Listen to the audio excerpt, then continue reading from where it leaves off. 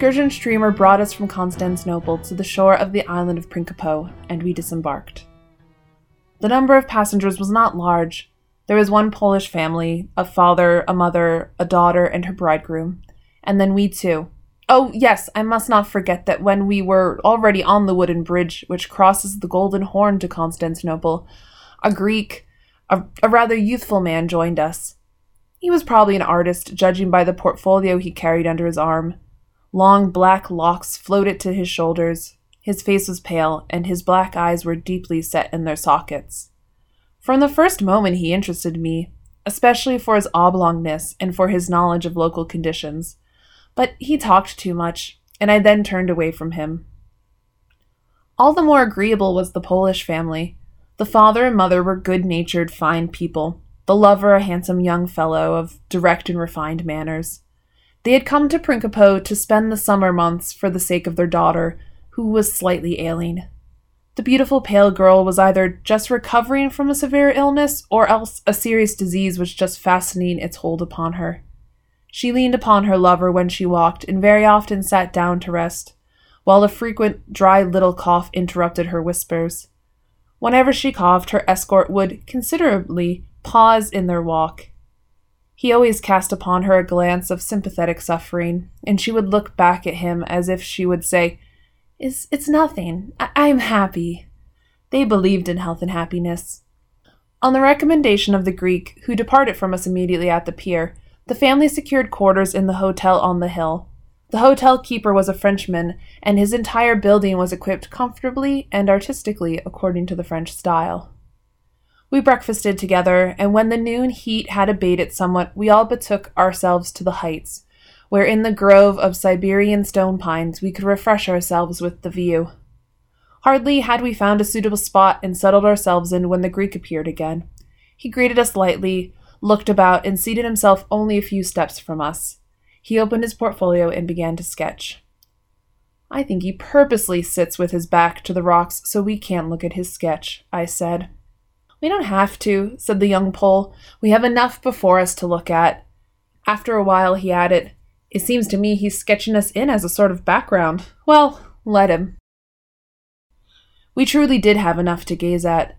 There is not a more beautiful or more happy corner in the world than that very Principe. The political martyr Irene, contemporary of Charles the Great, lived there for a month as an exile. If I could live a month of my life there, I'd be happy for the memory of it for the rest of my days. I shall never forget even that one day spent in Principe. The air was as clear as a diamond, so soft, so caressing, that one's whole soul swung out upon it into the distance. At the right beyond the sea projected the brown Asiatic summits. To the left in the distance purpled the steep coasts of Europe. The neighboring Chalky, one of the 9 islands of the Prince's archipelago, rose with its cypress forests into the peaceful heights like a sorrowful dream, crowned by a great structure, an asylum for those whose minds are sick. The Sea of Marmora was but slightly ruffled, and it played in all colors like a sparkling opal. In the distance, the sea was as white as milk, then rosy, between the 2 islands a glowing orange, and below us it was beautifully greenish blue, like a transparent sapphire. It was resplendent in its own beauty. Only 2 small craft flying the English flag sped along the shore. One was a steamboat as big as a watchman's booth. The second had about 12 oarsmen, and when those oars rose simultaneously, molten silver dripped from them. Trustful dolphins darted in and out among them and dove with long arching flights above the surface of the water. Through the blue heavens now and then calm eagles winged their way, measuring the space between 2 continents. The entire slope below us was covered with blossoming roses whose fragrances filled the air. From the coffee house near the sea, music was carried up to us through the clear air, hushed somewhat by the distance. The effect was enchanting. We all sat silent and steeped our souls completely in the picture of paradise. The young Polish girl lay on the grass with her head supported on the bosom of her lover. The pale oval of her delicate face was slightly tinged with soft color, and from her blue eyes tears suddenly gushed forth. The lover understood, bent down and kissed tear after tear. Her mother was also moved to tears, and even I, felt a strange twinge. "Here mind and body both must get well," whispered the girl. "How happy a land this is." "God knows I haven't any enemies, but if I had, I would forgive them here," said the father in a trembling voice. And again we became silent. We were all in such a wonderful mood, so unspeakably sweet it all was. Each felt for himself a whole world of happiness, and each one would have shared his happiness with the whole world. All felt the same, so no one disturbed another. We scarcely even noticed the Greek, after an hour or so, had arisen, folded his portfolio, and with a slight nod had taken his departure. We remained.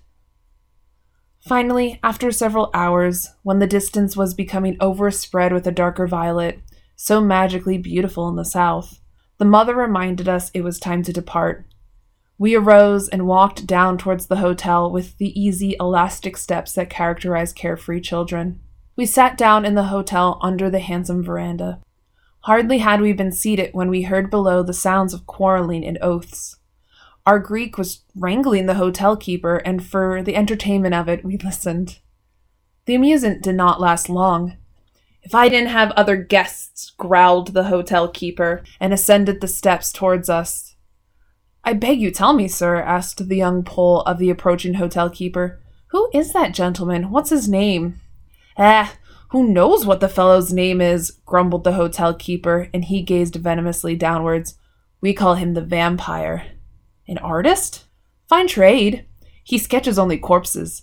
Just as soon as someone in Constantinople or here in the neighborhood dies, that very day he has a picture of the dead one completed. That fellow paints them beforehand, and he never makes a mistake, just like a vulture."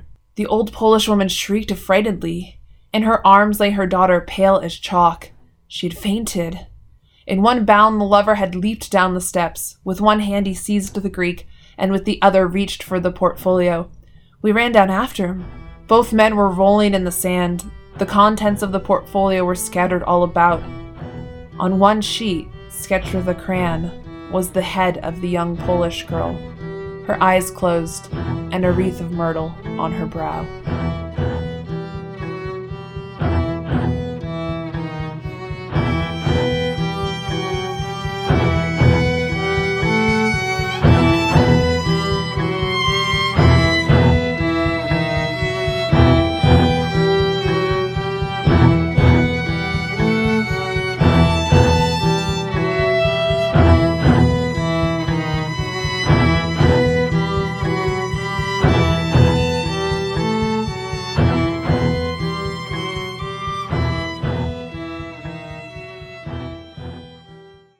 Thank you for joining us here on the No One Can Hear You Read podcast.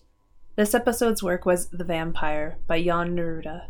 First published in 1920, it was read courtesy of Gutenberg.org, a great site where you can find free public domain works for download. This episode was read by me, Anya Keister. This is a new podcast, so we appreciate any ratings or reviews you are willing to give to help us raise our visibility in the bustling world of podcasts.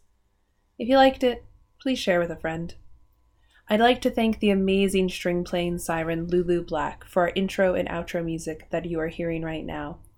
This track is entitled Rise Fall from her solo project, which can be found on her website stringsfromthecrypt.com, as well as on her Bandcamp and SoundCloud pages. Once again, thank you for listening, and we hope you have a horrifying day.